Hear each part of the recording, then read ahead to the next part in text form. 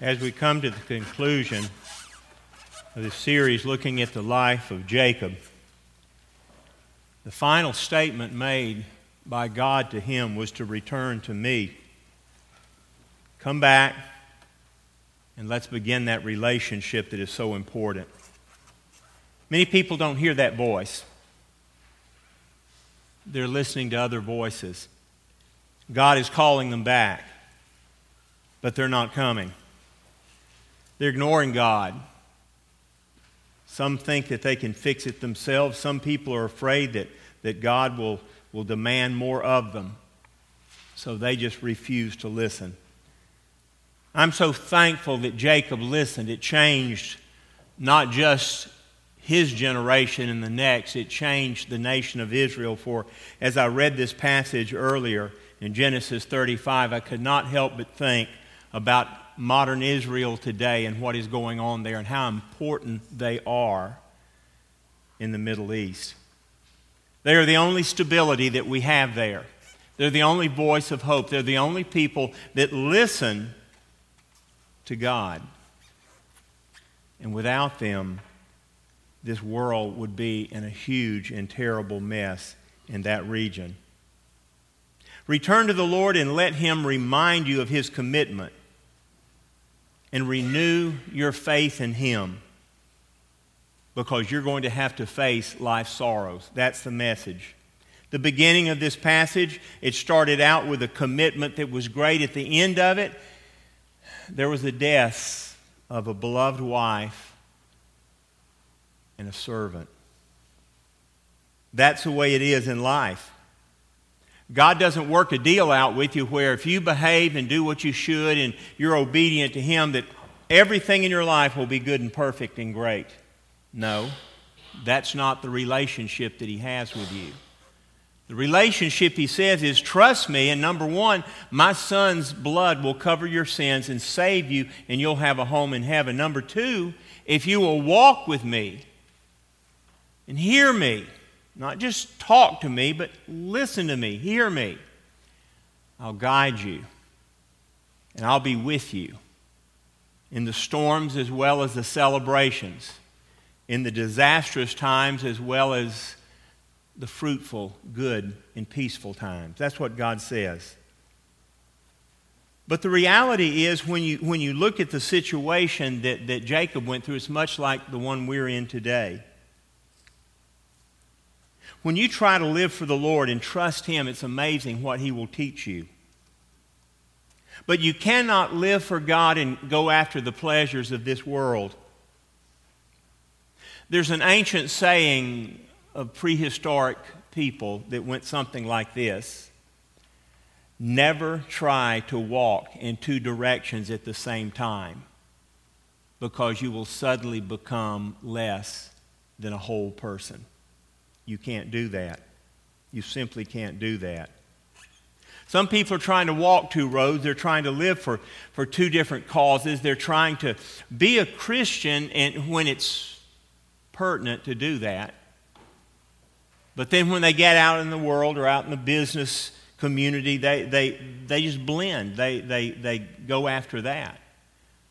And a double-minded man is unstable in all his ways, and you'll never know who or what you are until you make a commitment for Christ.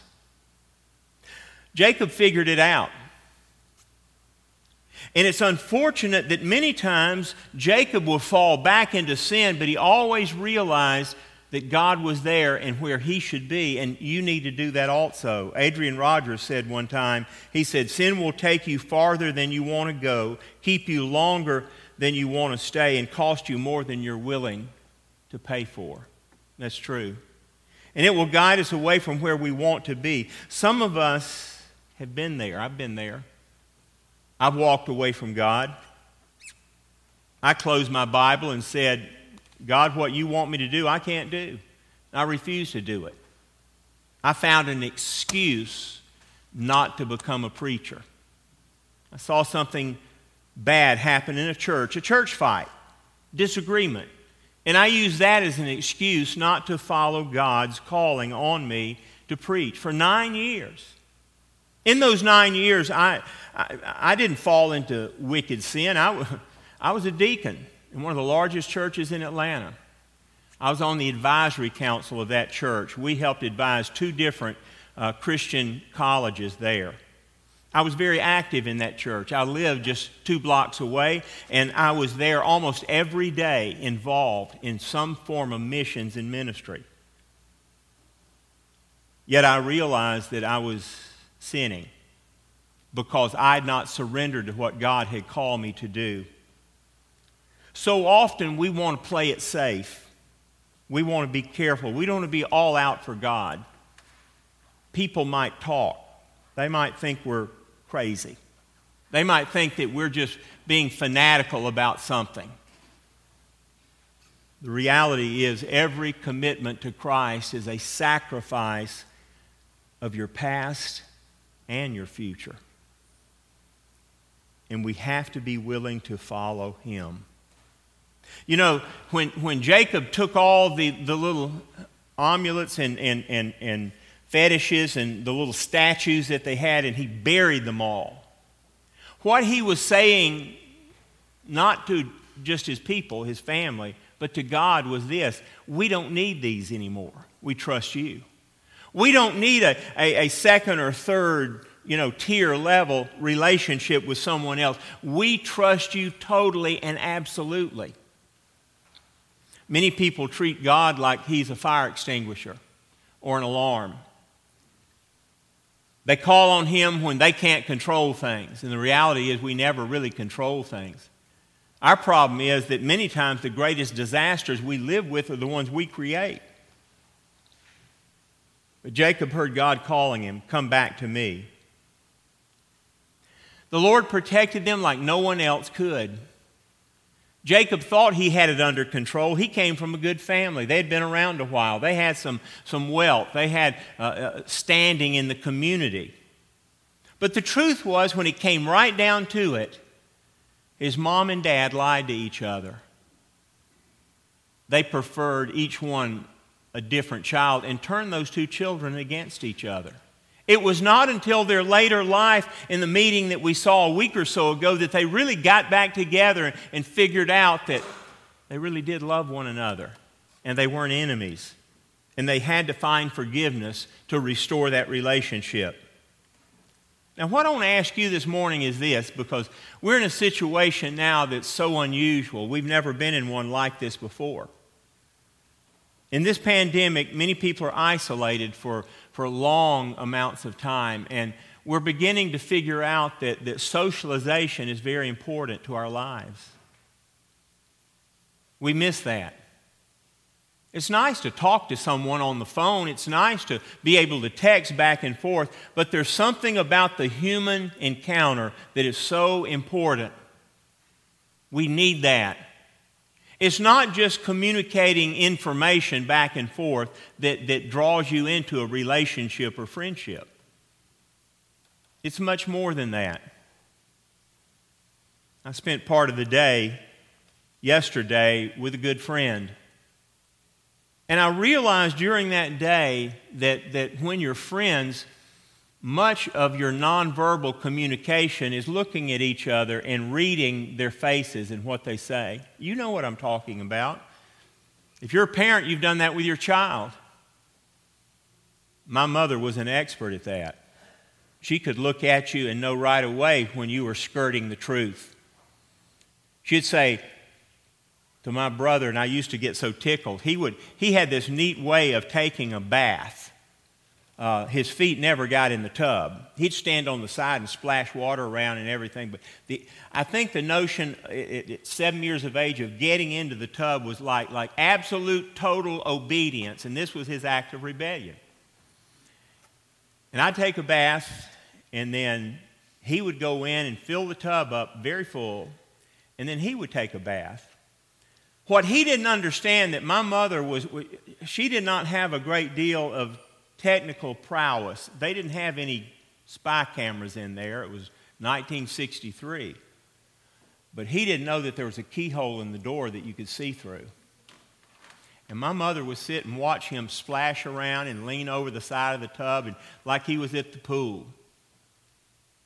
And I can remember when he came out, and my mother, you know what she did, Terry? The first thing she did was she turned him around and peeled his ear back and looked. She said, "Your ears are rusty." Now, I don't know if it's not rust, it's dirt, but he was caught. And the other day when I was in Savannah with him, we talked about how he said, "You know, Mama, it was like she could read our mind, like she had x-ray vision." He said, "I didn't even want to look at her in the eye." Well, that's the kind of relationship that we have with one another. We can read someone's face and their countenance, and we know what's going on with them. But there's another way to read, and it's the way that you read God. For God wants to have that relationship on us, and He speaks to us in very unusual ways. He speaks through other people that have no idea what we're going through. Have you ever had that happen? A friend or loved one or neighbor or coworker or even a stranger shares something with you, and it's so precise on what you needed to hear from God that it makes you tremble. That is the way God works. Jacob figured that out. Now, how do we get to that point? How do we get to the point where our relationship is restored? Well, I think we do it several ways. The first way is you need to listen for God's calling you back from where you've been. When you've walked away from God, it's hard to hear His voice. You get a distance away, and it's frustrating. You don't know where He is. I've had people say, "Well, I read the Bible and I prayed, and I just don't feel God there." And I always ask them, how are you looking for God? Are you searching for God to rubber stamp an approval of what you're doing? Or are you laying your life out and saying, "God, I don't know what to do. You need to speak. You need to guide me. You need to give me the direction I need." God speaks in some unusual ways to us. No matter how bad we've messed up, God desires for us to be with Him forever. You're going to be shocked one day when you get to heaven and some of the scoundrels of life and of history actually, even at the last moment of life, called out to Christ and were saved. Some broken people, some people that had nothing to give to God, but God loved them, will be there. You will be amazed. Josh McDowell put it this way. He said, God is passionate about being in a relationship with us. That's why He sent His Son, Jesus, to die for us, to give us what we couldn't get. If God had just put out a list of demands in Scripture and said, "Do these things and we'll be in fellowship," that would have been nice, but He didn't do that. The 10 Commandments were not given to save us. They were given to prove that we could not be saved on our own. We needed something supernatural. We by nature want to cut corners, to not do what we're called to do, to try to do our best. Yet it's not our best that God wants. It's His Son's best on us that He demands. Adoniram Judson is a name that you know well. The Judson College that's in Marion, a very special school. It's the last women's Bible college in America. But it is a great school. It's not named for Adoniram, by the way. It's named for his wife, Ann Hasseltine Judson. But Adoniram Judson was an amazing man. Before he ever met Ann, he had his own personal struggle in life. Before he became the father of American missions, he had his own situation. He went through college, and in college, like many college students, he was enlightened about a different way of thinking, outside the norm. He was introduced to all things in those early days, liberalism. It was amazing that after going to college, he let go of his father's just really foolish and immature beliefs and primitive notions about God. And he went to New York City to find his fame and fortune in being an actor or writer. He did.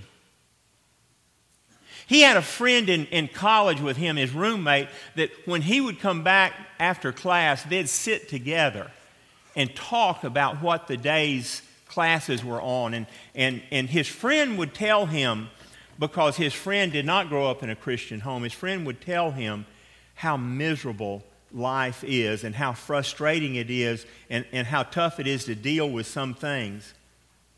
And the further Adoniram got from God, the more disillusioned and frustrated he became. He headed home to Plymouth, Massachusetts after he finished school and did not know really what he wanted to do. And he stopped in an inn on the way, spending the night, a house that had been a home for many people, and the older individual that owned it, he had turned it into an inn, and they would stop and people would stay there on their journey. And he stopped there, and that night he stayed in a room upstairs in that house, and right next to the room was another room that literally a divider had been put between the rooms, a wall, a very thin wall. And in the room next to him, there was a man that was very sick. He was critically ill. He was brought in the back of a wagon and taken to that room just hours before Adoniram got there. The man lay there all night long, moaning and groaning, and somewhere in the early hours of the morning, he died. Adoniram lay in bed and heard the men come to take his body out and go down the narrow staircase with it. He struggled with that. And that morning he asked the innkeeper, said, "That poor old man next to me, I guess he died early this morning." And he said, "Well, yes he did," but said he was not an old man. He was a young man about your age. And Adoniram was a little bit shocked by this, and he said, "What was his name?" And he said, "Jacob Eames." Jacob had been his roommate in college. The man that didn't put up with the notion of God and the idea that somehow God would walk with you. He said, Adoniram wrote that Jacob would say, "If God really cares about us, why do we ever fall down and hurt ourselves? Why do we ever pick up a tankard of alcohol and drink it? Why do we ever make poor judgments? Why doesn't he just come in the middle of that and help us?" He said, "No, there's not a God that loves us."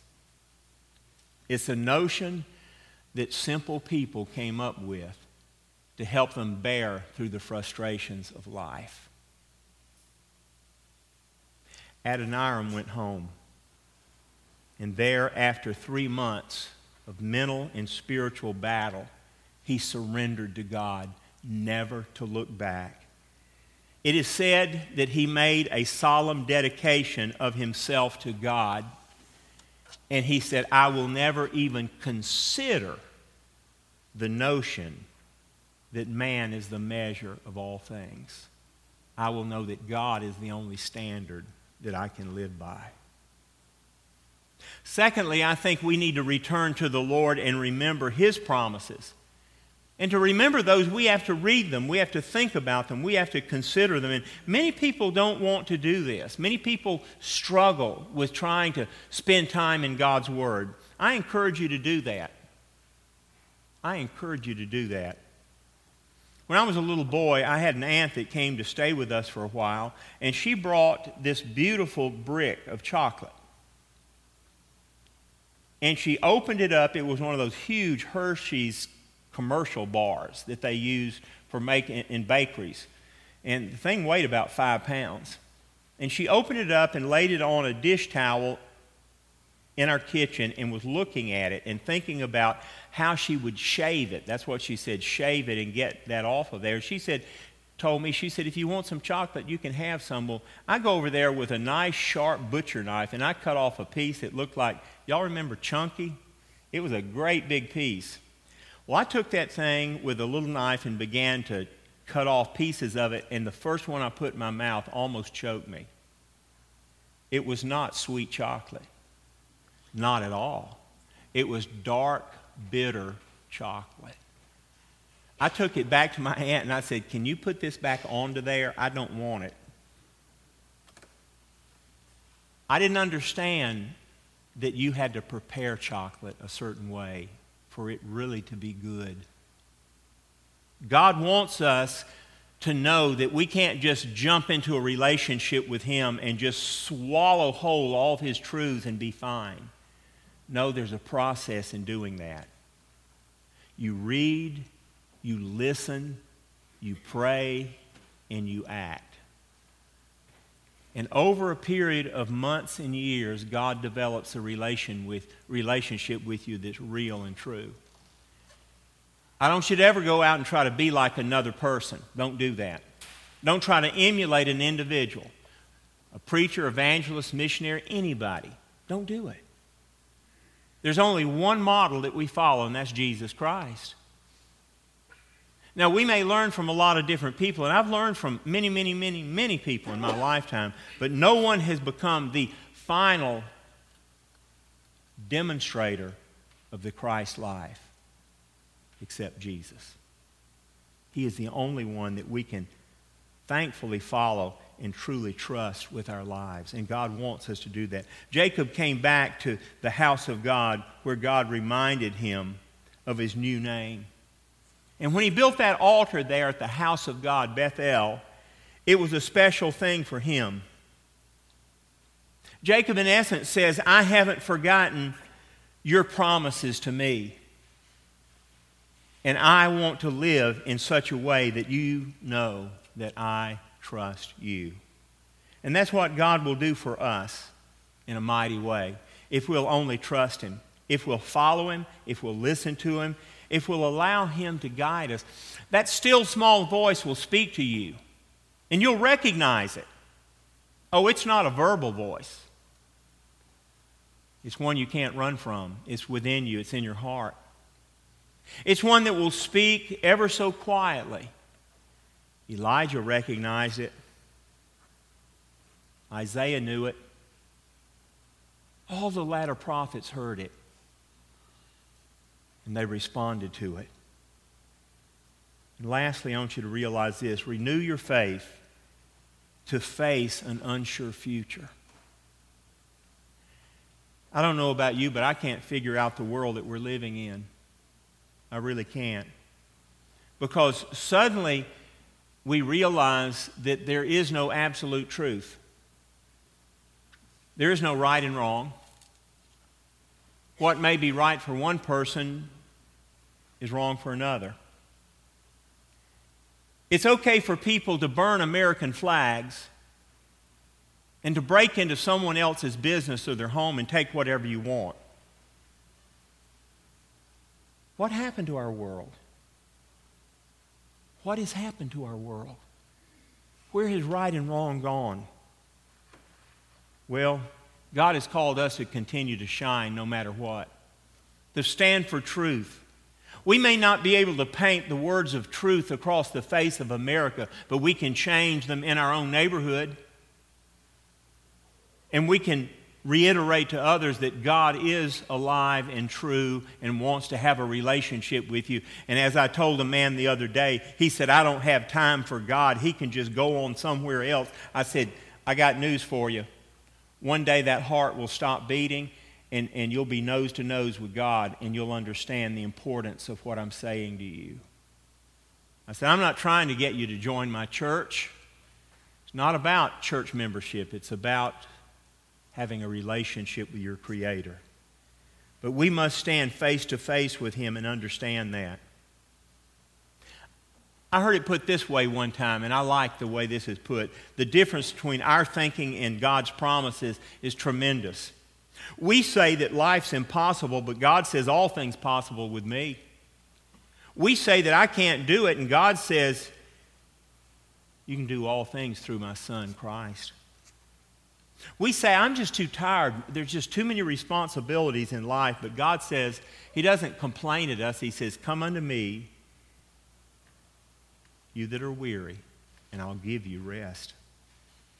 We say, "I'm always worried and frustrated, and every time I look at the television, it just gets worse." And He says, turn your TV off and cast your cares upon me, and you'll be okay. We say, I can't go on, and he says, but my grace is sufficient for you to go on. You don't stop where you are. You've got more living to do. We say, I can't figure things out, and he says, you don't need to. I'll guide your steps. We say, I'm not able, and he said, but I am. We say, I'm not worth it, and he says, you're more than worth it. You're made in my image. We say, I can't manage, and he says, you don't have to. I'll supply your needs. And we say, I'm terrified. And he says, I've not given you a spirit of fear. I will go for you. I will fight your battles. I will stand for you. All you have to do is trust me. Trust and obey, for there's no other way to be happy in Jesus but to trust and obey. Let us pray. Father, I thank you that as we have gone through the life of Jacob, we've seen our own footsteps. We've heard our own cries and our own voice, and we've struggled with the reality that this is who we are. Yet, Lord, you loved Jacob, and you loved him so much you remade him. He ruined his name, and you gave him a new name. He ruined his reputation, and you turned him in a new direction. He was destroying his family, and you put his family back together. God, I thank you that you love us in that way. And I ask that you would bless us today and that we would hear your voice. God, I pray that we would be obedient to you, because so often we listen to many voices but ignore yours. May we hear your voice now guide us and lead us to where we should go. May we be found faithful even now, that we would trust you and follow you. For it's in your holy name we do pray. Amen.